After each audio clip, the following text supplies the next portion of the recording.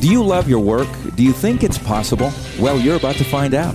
It's time for 48 Days to the Work You Love with Dan Miller on the 48 Days Online Radio Show. Whether you need a professional tune-up or a work overhaul, this is the program for you. Now, here's your host, Dan Miller. Well, yes, this is the program for you if you need a work overhaul. You know, I want to further qualify that.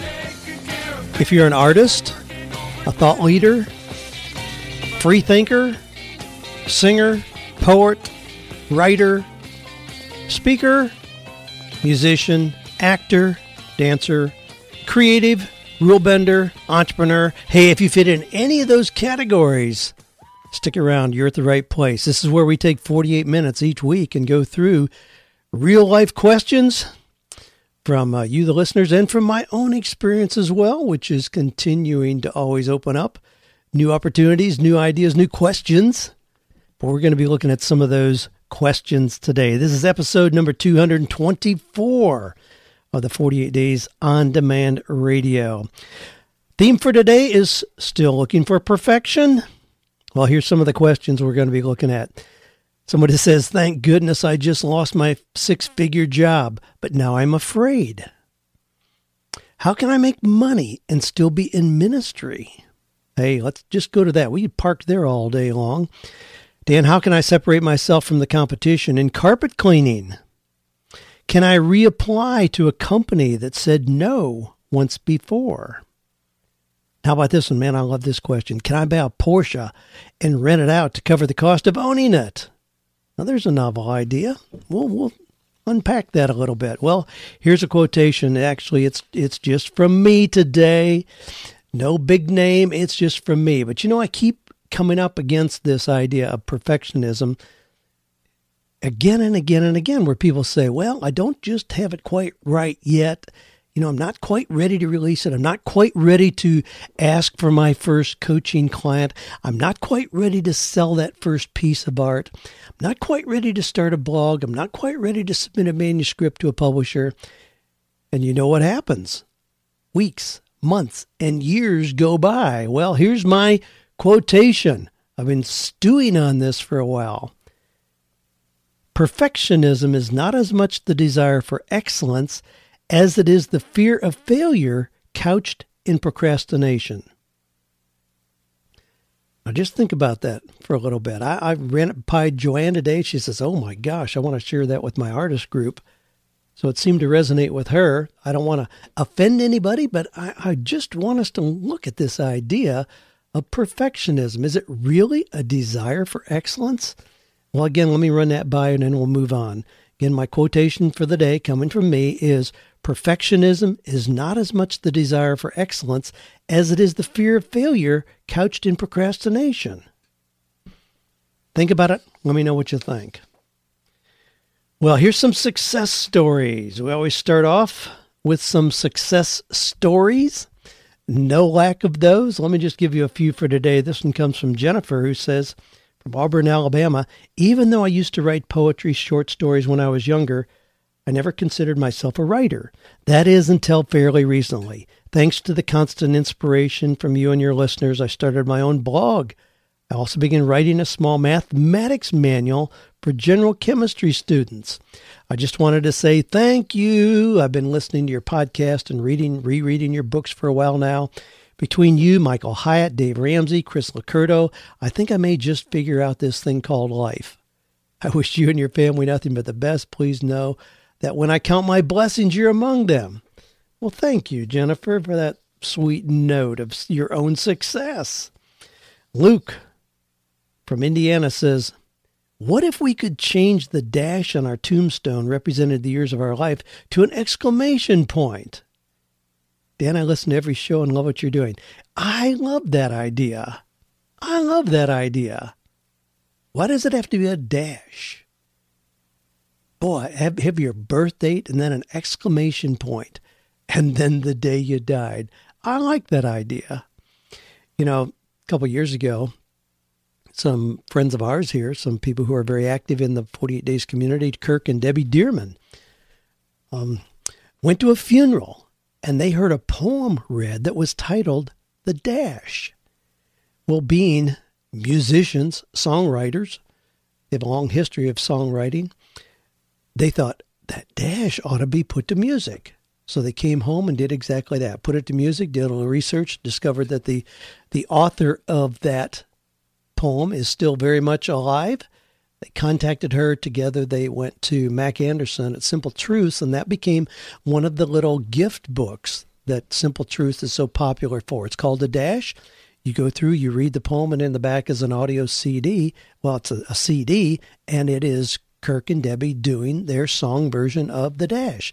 It's a great way to put legs on what they recognized as an opportunity there. But it's The Dash, and The Dash is that little mark in between your birth and your death. What did you do with your dash?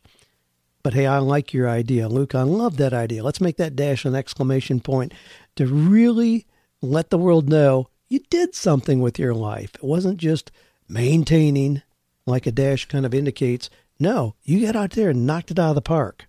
Great idea. I'll help promote that idea. You know, of course, I'm not going to have a tombstone, so it's kind of irrelevant there, but there will be other ways to identify. Well, you know what? I mean, with any author, you show the day he was born, the day he died. If we have Shakespeare, we show that. If it's Abe Lincoln, you usually show in parentheses if you have a quotation from that. So I'll just pass the word that if anybody wants to even talk about like 48 Days to the Work You Love after I'm gone, to have an exclamation point between my birth and death dates. Cool idea. Well, Nate says, Dan, thanks for having such an amazingly helpful voice through a difficult time in my life. I have finally found peace that I never would have thought possible. Reading No More Dreaded Mondays and 48 Days to the Work You Love, along with the weekly Positively Pick Me Up podcast, has been instrumental in this peace.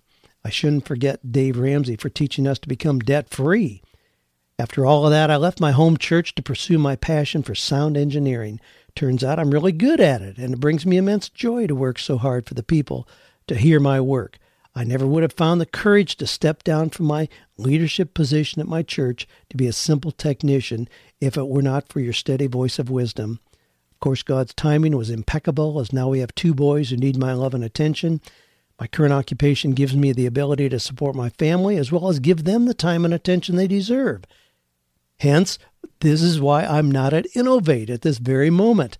We considered attending as my birthday present, March 20th, but sometimes our family values cause us to wait for the kids to be a bit older before leaving them for a week. In a few years, we will finally be able to make it out to Tennessee to visit you and Financial Peace Plaza to celebrate and get inspired for whatever else God has in store for us next. Wow, what a great note, Nate. And hey, you're totally right. I mean, we go through seasons in our lives, and we can't do everything all at once, and maybe now's the season to be there for your boys. I commend you on getting a position where you put your skills behind something that actually creates a reasonable income for your family. Come see us and Innovate whenever it suits, whenever it's the right season in your life. We did just have another excited gang here. You know, every time we have an event here, it seems there are things that are once-in-a-lifetime experiences we could never duplicate again.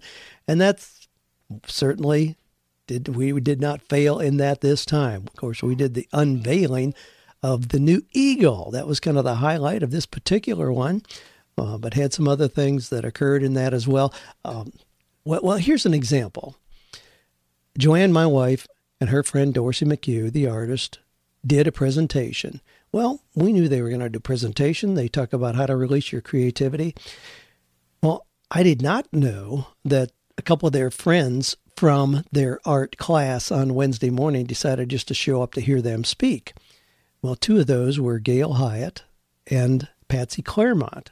You may recognize Patsy's name as one of the founding speakers of Women of Faith. She speaks in front of big audiences, has an amazingly humorous presentation, always just a delight to be around. And then Gail Hyatt, wife of Michael Hyatt. So they were just here. Well, it ended up they got up in front and started talking with Joanna and Dorsey as well. Well, people were blown away to have those particular ladies in the room, let alone presenting and then hanging around talking to us. We also had Ken Davis, who is a comedian, presenter, high in demand, he came and did a presentation on how to do a dynamic presentation, how to take your core message and really share that.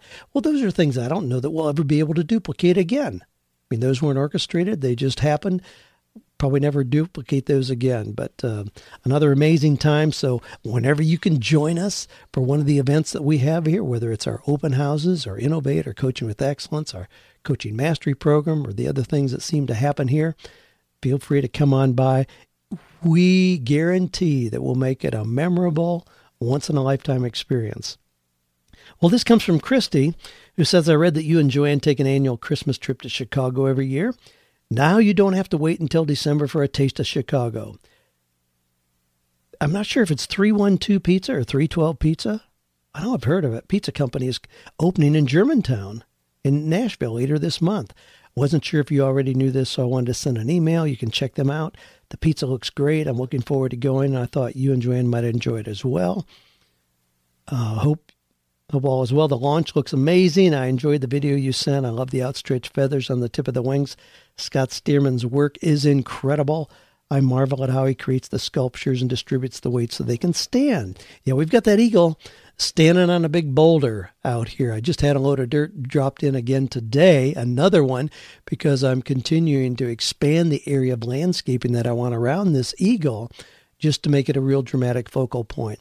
Have it up on a big boulder that I got out of my neighbor's property. And, having good relationships with neighbors always comes back to pay you well. People said, well, gee, he's not going to let you have that. Well, my gosh, my neighbor wouldn't have been happier if he'd won the lottery than to know that I wanted a rock that was in his field. So we got it here. And then, of course, other people immediately assured me that we could never drill a hole and that couldn't be done. Well, Scott Stearman, the sculptor, came. We got a big power drill, and we spent about 2 hours. We drilled a 6-inch hole right straight down in, dropped the base of that eagle down in there, filled it with epoxy. It's there solid. You couldn't move it with a bulldozer at this point. Had a lot of fun with that. Well, anyway, we're going to go with that for our champions of the day here. We are the champions. So those are the success stories. If you want to share a success story, just go to the 48days.com site. Click on the podcast link. You can leave it there, or you can just send it directly to me, askdan@48days.com. Either way, if you've got a question you want to submit, you can do the same thing. Just shoot it to askdan@48days.com. So we'll go with that as the champions. Love to hear those stories. Keep them coming. Got to get this in. All right, there we go. Okay, this comes from Tom. Now, this is interesting. I'll just make a brief comment on this. Tom says, please watch this 7-minute interview and then comment in an upcoming show. Now, I'm familiar with the clip. It's a clip just recently of Sean Hannity interviewing a surfer dude. And the surfer dude wears really cool clothes. He has nice hats, long hair, jewelry dripping off his body, drives an Escalade, and he doesn't have a job, and he gets food stamps and has government-supported health care. Well, he thinks it's kind of cool to be able to do that. And he's not subversive. I mean, Sean had him on there, and it's just like, how can you do this, dude? You know who's paying for your food stamps and your health care? Well, the guy says, yeah. I mean, he loves the opportunity to live in the United States of America because it's so easy to do that. Well, of course, Sean hammered him, it's not fair. He's able-bodied. He's just mooching the system. And the guy says, well, it's set up like that. He's not hiding anything. And Sean was like, well, you don't generate any money. The guy lives with a friend, but he gets $189 a month in food stamps, and that buys his food, and he just hangs out and plays music. Now, he also drives an Escalade that he says belongs to the label, whatever that means, so he's got some tentative deal working, for his little band to get going, and he just says, I'm living a dream. Why would I do anything else? And Sean said, hey, if I can get you a job driving a truck making $80,000 a year, would you take it? And the guy says, no, certainly not. Well, what do I think? Yeah, I think the system's kind of whacked. I really do. Now, years and years ago, this was years ago, obviously, but when I went back to get my master's degree, some of my classmates said, hey, go down and get food stamps. I'm like, what are you talking about? Obviously, I can't get food stamps. They said, well, sure you can.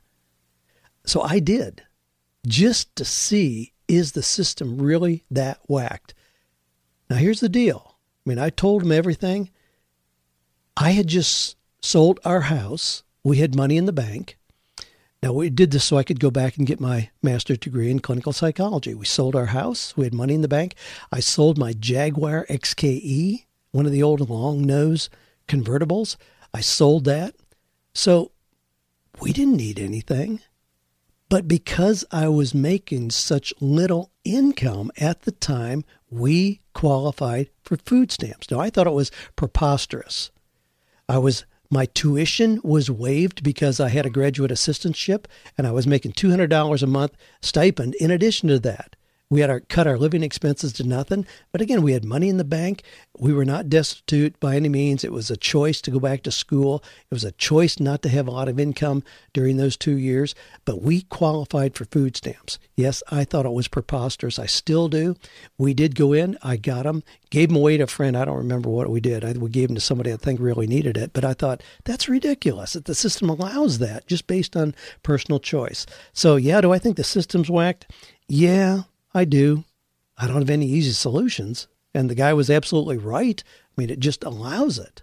But I think we make it too easy to be a sluggard, too easy to do nothing. Yes, I do.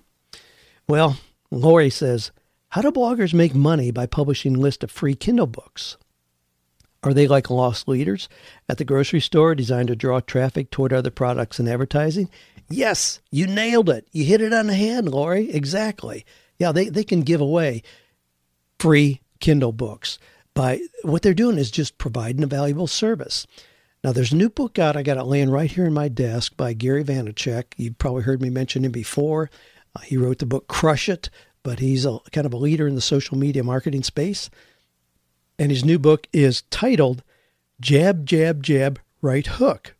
Now, it comes from a boxing metaphor, and the principle is give, give, give, ask. That's what these bloggers are doing. They give, give, give. So when they ask for something, then their readers are saying, well, yeah, I like and trust this person, so I'll go ahead and do that. So that's what it is. I mean, we do a lot of the same at 48 Days. We give away tons of resources. I mean, even the podcast like this. I mean, I try to put a lot of value in, give you links to real resources and all those kind of things. Just give, give, give, help you get ahead. And we hear the testimonials. Well, what that does is it builds trust and rapport. There's nothing secretive about that. There's nothing manipulative or deceptive about it. It's a matter of building trust and rapport, which is the first part of any sales process. So then when we promote an event like Innovate or Coaching with Excellence or tell you we're going to go on the cruise next February, I mean, then people say, well, yeah, gee, he gave, so I can trust this thing that he's asking me now to buy. That's how it's done. Sarah says, I'm out of a job, a 6-figure salary. It's a good thing. I now have the opportunity to be an entrepreneur, to do some meaningful work for the next 20 years. But today, I realize I'm afraid. I'm not confident I can do this. I've felt all my life that I'm not smart enough, even after multiple graduate degrees and work promotions. I've set up a management consulting company, but months later, I do not have one client. I have 3 months left of my severance pay. How do I make things happen before I can't pay the bills? Should I join another consulting firm to learn the ropes, get a shrink, or just go do it? Thanks for your help. Well, he offers some pretty broad options there. Just do it, get a job, get a shrink. Well, you could do any of the above. It's hard to know that there's one right answer, but you've got to get over the hump. You got to get in the game. Now, it concerns me a little bit the way you frame your question here. That being, I've set up a management consulting company, but months later I don't have one client. Should I join another consulting firm to learn the ropes? Well, if you don't know the ropes, then why did you set up a management consulting company? I mean, if you can't deliver on that, then certainly it's questionable why you would have set up a business to offer that. You can't just call yourself a management consulting company if you really don't think you've got the goods to deliver it. And with all the self-doubt that you're that you're listing here, you really set yourself up with some big obstacles. You've got to have some little bit of success. I mean, little success breeds more success. We know that. I talked to a lady today who just sold her first piece of art. And I said, you know what? You can call yourself an artist now. You really are an artist because you sold a piece of art. So hold your head high, and that ought to open the door and give you confidence to start selling more and more art. But you gotta get over that first hurdle. And if you're having this much trouble and you're that close to running out of severance, yeah, maybe you need to get at least another part-time position with a consulting firm so you can have that ongoing success to at least give you more confidence for getting out here on your own. Bruce from Durham says, I'm always encouraged regarding your Mennonite background and what you have thought through to be comfortable producing and profiting from content you create. I'm a campus minister at a top 10 university, and it's not going well. A few years into the job, what I feel most days is despair. I get by far the most fulfillment from opportunities I have to speak at other churches, retreats, and conferences. Within my denomination, I'm being requested more and more. My wife, mentors, and friends strongly affirm my gifting for such settings. I dream about speaking and creating content full-time. I have 10 years of church and parachurch ministry and can finally admit to myself that I'm simply not a pastor and don't want to be. That said, I struggle with where to begin creating profits ministering to Christians apart from a typical church setting. Any advice for me? Well, you don't give a lot of details about what it is that you are speaking about, but in general, my advice would be, instead of just trying to minister to Christians, make money, just minister to people. Just minister to people and see how your audience will expand. I think when you narrow down, well, for one thing, I'll agree with you. I think that's a really tough target market to sell anything to and make money. I mean, I've never focused specifically on the Christian market. If we track the book sales that I've been privileged to have, about 23% of those go through what we would consider Christian outlets. The rest are through normal outlets. But I don't try to just identify people whose faith perspective lines up with mine to simply just sing to the choir, so to speak. I would encourage you to look at what is your message. I mean, I don't care what it is. If it's one of, how to enhance your leadership, management skills, if it's parenting or marriage skills, or finding hope or finding purpose or your calling. I mean, any of those things don't have to be narrowly targeted to just one denomination or even just one particular faith perspective. And I think you'll find yourself having more boldness, optimism, enthusiasm, and courage if you see that message is applicable to a broader scope of people. And it also really opens the door financially. There's no question about it. I mean, when I talk to business people about the kind of things I do and coaching to help people, I mean, I don't require them to fill out a long form to know exactly what they think theologically. I mean, I just want to know that they're a fit in terms of how they think, period, for being candidates for opening up new opportunities that I'm going to guide them into and doing that. I would encourage you. I mean, what happens is a whole lot of people end up really frustrated in trying to promote to one tiny, tiny niche audience when that audience isn't used to spending money anyway. Now there are ways to do this. Incidentally, Crystal Payne is an example. Crystal Payne has moneysavingmoms.com. So you go there.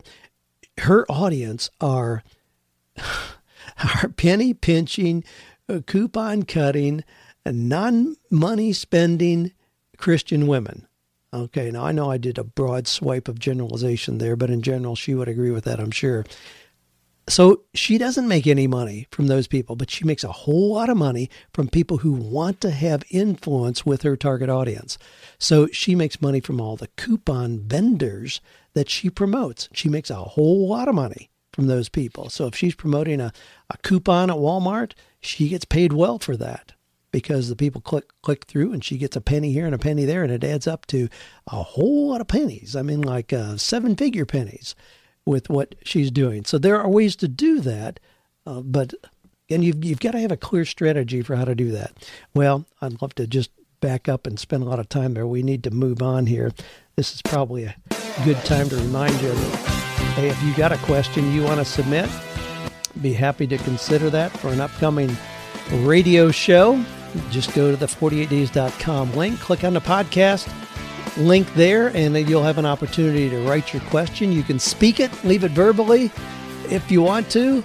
As you can tell, I go pretty fast. I don't often include the audio messages because they take too long to unwind, but I'd be happy to listen to it, condense it into a question anyway. Or you can just shoot an email to askdan@48days.com. Well, this comes from Mikkel, who says, I run a carpet cleaning business. I've been in this business for about 1.5 years, but I'm having trouble getting my name out there and getting more business. I know the base, to talk to property managers and realtors, and I've even used Living Social, which didn't work. Also, I know I need to separate myself from the competition. I love your show. I love your unique answers for complex questions. So what would you do in my shoes? I've got another... Let me grab another carpet cleaning question here from Alex. We'll group these together because my answer is the same. Alex says, Dan, just wanted to say thank you for doing the free podcast. Love the show. Love your book, 48 Days, The Work You Love. My question is this. I'm in the process of opening my own Oriental rug cleaning and repair shop near the Nashville, Tennessee area. We believe that we should move somewhere that we love and not just go get a job, and we've wanted to move to that area for quite a while. My problem with this, though, is that I feel like the market might be a little oversaturated in that area. How do I find the area that is right? Should I find somewhere that's better for my job but less appealing to my wife and my taste? Alex. Well, okay, so we got somebody who's in the carpet cleaning business, somebody who's in the carpet cleaning and repair business, higher end carpets. And the question is, how do you market in a particular industry like that so that you're essentially the only player? Now, you can do that. Now, you've heard me talk about my yard beauty manager. I put a little ad out on Craigslist that I wanted a yard beauty manager, listed some characteristics I was looking for. I had about 53 people respond to that. Yeah, it seems to be kind of the number. I think I had about the same number respond when I was looking for a bookkeeper. But anyway, I wanted a yard beauty manager, and I had a whole lot of people who were desperate for the job and assured me they would work harder than anybody else, and they would pull every weed in the property and 2 miles radius around it, and on and on. Well, and then I had one young guy who totally ignored the parameters I had set up for how many hours it would take and what I would pay. He simply came out and looked and talked to me, asked me about my vision for what the property would look like. A couple days later, he came back with about a 4-page proposal to me about how he would just take care of things, not just during the summer, not just following a list of things that I would write down for him each week, but he would just take responsibility for making this a show place year round and do the things required that I didn't even know were necessary to do. And he gave me a flat monthly fee where it doesn't matter how many hours and I said, oh my gosh, you're my guy. I mean, he so quickly separated himself from the competition just by doing those things that showed me he knew what he was talking about. There are ways to do that in any industry. Now, you guys are asking about carpet cleaning. If you don't know the name Joe Polish, you should.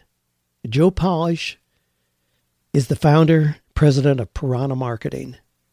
Now, you probably have seen Joe's. If you get Success Magazine or Inc. or Entrepreneur, Fast Company, any of the big business magazines, you're going to see full-page spots from Joe these days because he's no longer cleaning carpets. He's promoting his Genius Network. It only costs $25,000 a year to be part of his Genius Network. But he's got people in there like Richard Branson and a whole host of other big names. He knows marketing. He started in carpet cleaning. That was his business. He was a carpet cleaner. And he thought there ought to be a way to separate myself from the competition. And he did exactly that. Now, his program, Piranha Marketing, is the #1 marketing program for the last 5 years through Nightingale Conant. Nightingale Conant, the big company in Chicago that has programs from what I consider the masters of achievement. And I've been privileged to do a couple programs with them, love their stuff. been a student of theirs for years with the programs they have. Joe Polish, Piranha Marketing. I would encourage both of you guys to get that program pronto. He goes through the marketing strategies to set you apart from the competition. You know, he's got things in there like how to permanently eliminate the need for face-to-face selling, how to dominate your industry and effectively become the only provider of your particular product or service. Now, this sounds like a lot of marketing hype, I agree, but Joe delivers. He really did that in his own carpet cleaning business, and he can tell you exactly how to do it as well. It's really not that difficult. I mean, when we look at any industry, I mean, I tell authors all the time, you know, 95% of authors never make more than $40,000 a year from the writing. Well, does that discourage me? No, not at all. I simply ask myself, how difficult could it be to put yourself in that 5% where you knock it out of the park? All I have to do is do what 95% of the other authors are not doing. And I've done that for years. You can do the same thing. You can do what 95% of other carpet cleaners are not doing and put yourself at the top of the pack. That's my recommendation. Get Joe Polish's program on Piranha Marketing. Just go to Nightingale Conant and look for Piranha, like the fish, Piranha Marketing.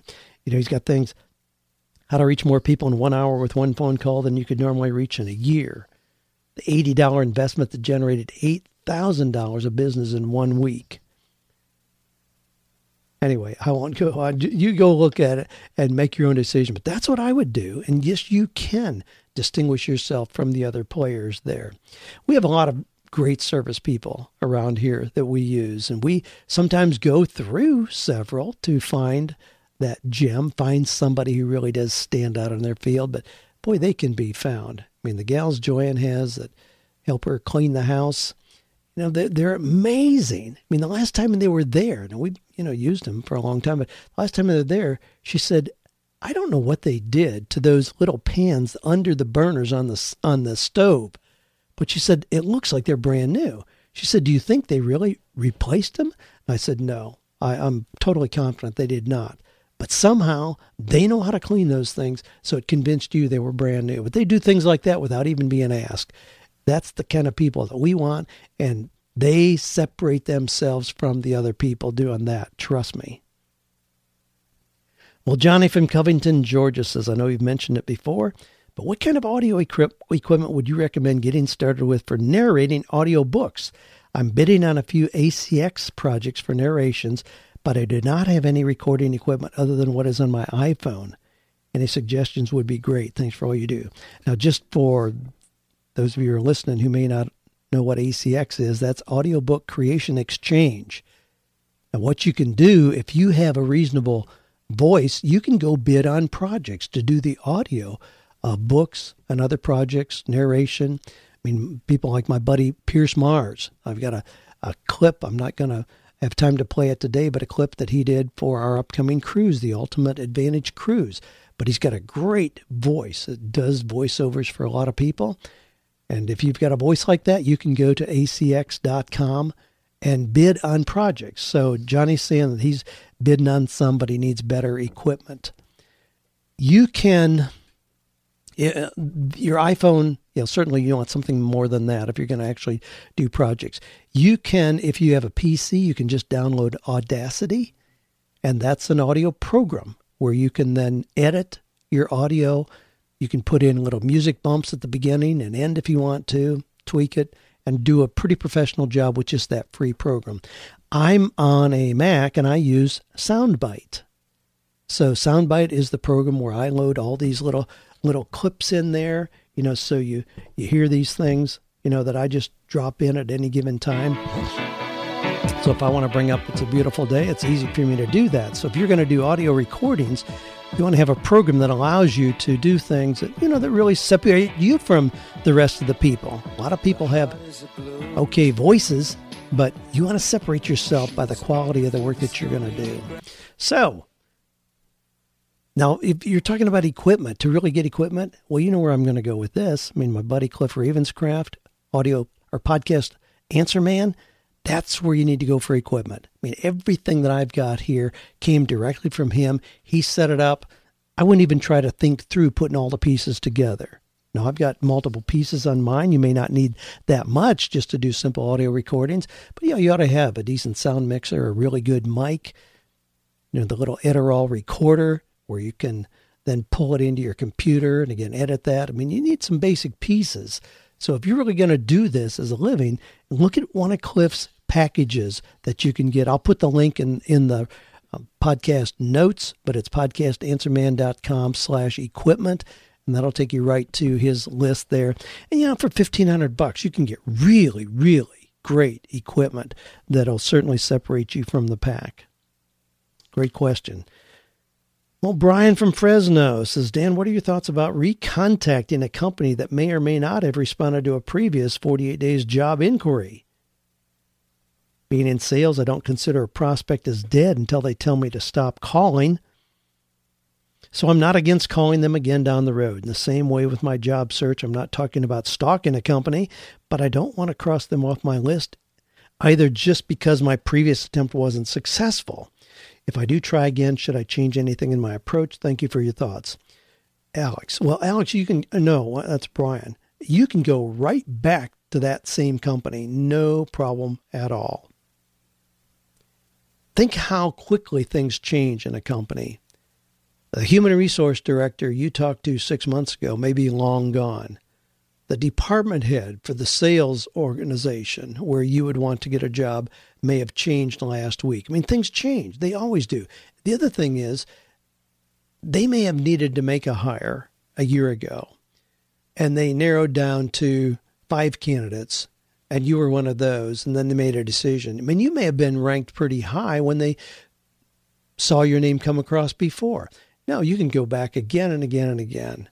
Absolutely. Things change. I mean, any company of any size, any company that has more than 50 people, I mean, you can apply with different people in the same company. You don't even have to depend on one contact. You can apply to different departments. And I hear from people all the time who are trying to get into Dave Ramsey's company, and geez, they pull out all the stops. They apply to 6 different people, 6 different times, and continue that. And a lot of times that works for them. I mean, being persistent can go a long way. But no, absolutely no problem at all going back to a company that told you no, even if it was 3 months ago. You can go back again. Now I love this note. This comes from Anthony, who says, Dan, in your most recent podcast, you mentioned that you're creating mini books to release along with a new edition of 48 Days to the Work You Love, which will address special challenges that people face when looking for work, such as recently released inmates or recent military veterans. I was wondering if you have considered creating an addendum geared specifically toward the recently disabled. If so, I would like to offer you my help in researching and or creating this content on a volunteer basis. As an attorney, I've represented approximately 1,000 individuals seeking Social Security disability benefits for both physical and mental impairments. While I enjoy the work I do, I'm astounded at how many people with disabilities have simply given up on life and believe they'll never be able to work again. I would love to lend you my expertise and help you create content that could help people with specific mental or physical limitations to find meaningful and profitable employment. Thanks for all you do. I really appreciate your weekly podcast and books. Well, I've already responded to Anthony. I'd love to have his expertise in that area. And that is one of the areas that I really do want to do for those who are disabled. There's a book by Richard Bowles, who wrote What Color's Your Parachute? It was written back in 2001, so it's been quite some time, and I don't know that it's been updated, but it was titled Job Hunting for the So-Called Handicapped or People Who Have Disabilities. It was very well done, and I'm not sure why it's not been updated. If it has, I've overlooked it. But I used to refer a lot of people to that, and it's certainly a timely topic and one I'd love to have an addendum. Now, what I plan to do with these addendums is to have the new version of 48 Days to the Work You Love, which will be released in November, and then we've got about 12 or 15 topics like recent inmates, recently military veterans, disabled, recently retired, the new college graduate, the high school graduate, homeschooled candidate coming into the workplace. I mean, a lot of those topics, and what I intend to do is just have like 60 or 70 pages in those little addendums. So not the entire content of 48 Days and not a new book, but an addendum. So they're little paperback addendums for those specific target audiences. I've been wanting to do that for a long time, getting a lot of requests for that. And yes, Anthony, thank you so much for your generous offer. And I'd love to have your expertise in that area, as you obviously have a lot of specific work in that area that I do not. Thank you for that. Okay, Randy from Ohio says, I've always loved the idea where you would sell advertising on phone books and donate the books to churches. Now, what I did, I've talked about one of my little ideas that I launched with a $10 investment to get a little leather-covered telephone address book, took it to a church and said, if you give me the names of business people in the church, I'll get them to take out ads on the inside covers of this, and then I'll give you 1,000 copies of the little telephone address book for free that you can give out as a very quality, high perceived value little telephone address book that you can give out. Well, that idea worked really, really well. And Randy's saying that he took off on that. I've updated this plan, and I'm on my way to making $11,000 in one deal with local schools. How cool. Man, I love it. Well, listening to your last podcast, you were talking about different ways to monetize a cake shop, making videos and other ideas. Would it be possible for me to sell my business idea? How would I market that idea? And what would be a reasonable price point? I was thinking it would be possible to do 10 to 12 deals a year. So would my business plan have a reasonable price of $9,900? I've looked up other plans online and the prices vary greatly. I do not want a franchise, but what should be included in my business plan? Thank you again. So he's talking about what I've described is where I purchased from a bookstore one little, it looks like leather, it's just a high-grade vinyl, telephone address book. Now, we don't use them as much anymore, but I'm glad Randy has still found a market for that. And then sell ads on the inside cover, the inside back, and the outside back. And in doing that, it would generate enough money to give the organization 1,000 free copies, and I'd still put $4,000 to $6,000 in my pocket for each project of those that I did. And I used to be able to do those in about 4 or 5 days. So this was years ago, but Randy's updated that. Yes, you can sell that as a business idea. Once you've done it yourself, you have a perfect prototype for then selling it as a business idea. And theoretically, you can make a lot of money selling it as a business idea. I did exactly that. Again, this was many years ago, but I took out one little line ad in Entrepreneur Magazine. I sold the business concept as I had framed it, where I would give them 2 copies of the book and just a thorough plan for how to do that, how to target a prospective customer, then go out and get the ads, a script for my sales pitch and the whole thing. Probably still have it somewhere, but I put an ad in and I sold it for $480 as a business opportunity. And I sold about 32 of those over about 90 days. Never did it again. I do a lot of things where I don't maintain well. I like the thrill of the challenge to start something up. And I did that with that. Ran it one time, sold about 30, 35 of those. And just went on. I didn't continue it, but it certainly was a profitable way to do that. I think $9,900 is a little pricey for this. I mean, there are a lot of franchises. Now, here's how this goes. When you have just an idea where you've proven what you've done, but it's an idea and you can show somebody else how to do it, that's usually couched as a business opportunity. You've done it. You can show them how to do it. Okay, boom.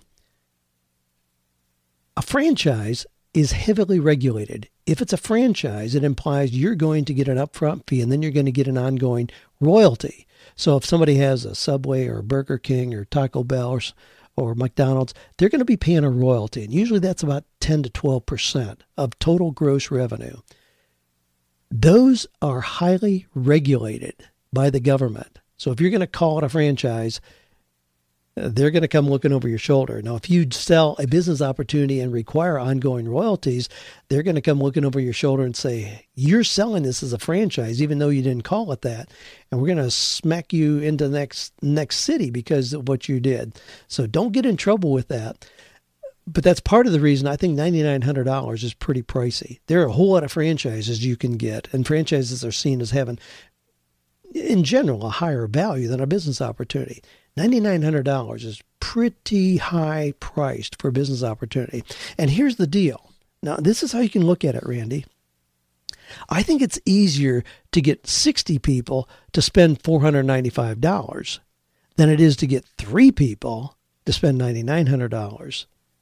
Now, if you do the math on that, 60 people at $495, people aren't going to think a whole lot or come back and bug you if it doesn't work out. $495, that's $29,700. If you get 3 people at $9,900, that's $29,700. But trust me, those 3 people are going to expect a whole lot out of you because they're spending that much money. Okay, I'm going to skip through a whole bunch of questions here because I have time for one more, and I wanted to get to this one. Dan, I'm a huge fan of the podcast. I'm looking to start an exotic car rental company. Like Franklin, my city has an affluent population. Most are retired and looking to enjoy Florida weather with the top down. There are some services that already deliver the rental cars, and I've seen Enterprise Rental Cars spring up their exotic branch as well. But I think there's plenty of room for competition. I was thinking of using my current job income to incur a car loan, approximately $50,000, $60,000 to buy a used Porsche 911, drive everywhere with signs on it to do my publicity, rent me, etc. This would allow me to live out my dream of owning a Porsche while deferring the cost and hopefully turning this into a business I can do full time. Would love to hear your thoughts on this concept. Here's a little bit of my thoughts on that concept. I think it's a whole lot of money to have tied up in one vehicle. What that means is if that one vehicle goes in the shop, which Porsche 911s are going to do, trust me, and when they do, it's not cheap. But if that's in the shop for 3 weeks, your business is at a standstill. Wow. If you want to be in the car rental business, I'd spread your business a little bit. If you took $60,000, my gosh, you could buy 12 $5,000 cars and have all of them in service and be getting a whole lot more income than you're going to get on one. Now, I like you, share your enthusiasm for high-end exotic cars, and I've rented those. I love renting those. Joanna and I will go somewhere, and we rent a Jag or a BMW or a Porsche or something like that. They're fun to do. But make sure that you are looking at an entire business plan. Does the business plan make sense? When I was in the car business years ago in California, I used to have a tendency to, get a high-end car. So I'd get a, Mercedes, and it's $20,000. And then I'm thinking, good grief, I could have 10 $2,000 cars sitting here and ultimately make about as much on each of those as I'm going to make on just that Mercedes. I got to get my head out of the clouds and just thinking it's fun to deal in those kind of cars and look at what is going to make the business successful. Now, I agree that having some kind of a unusual car rental business can be really profitable, but I think unless you have a whole lot of capital to work with, if you have to go borrow the money to get the one first car, no, I would say no, don't do that. You're going to eat into your profits and have too much liability, too much exposure in trying to start a business like that. Start with something fun. Rent dune buggies. Golly, when I had a motorhome rental business, I had people asking me, well, wow, I'd like to take my motorcycles with me. Well, it didn't take me long to figure out. I went out and bought 4 motorcycle trailers. They cost me $425, and I rented them for $35 a day. Now, you do the math on that. It takes about 12 days of rentals before they're totally paid for. No engine, no electronics, nothing to go wrong. And from then on, they were just simply cash cows. That's the way you've got to look at it. Well, we're taking care of business. We're out of time. Hey, remember, are you really looking for perfection? Or are you just procrastinating because you're afraid? Break out of that. Hey, it's always a delight unpacking these questions with you. Thanks for being part of the 48 Days audience, where we really are finding or creating work that is fulfilling, purposeful, and profitable.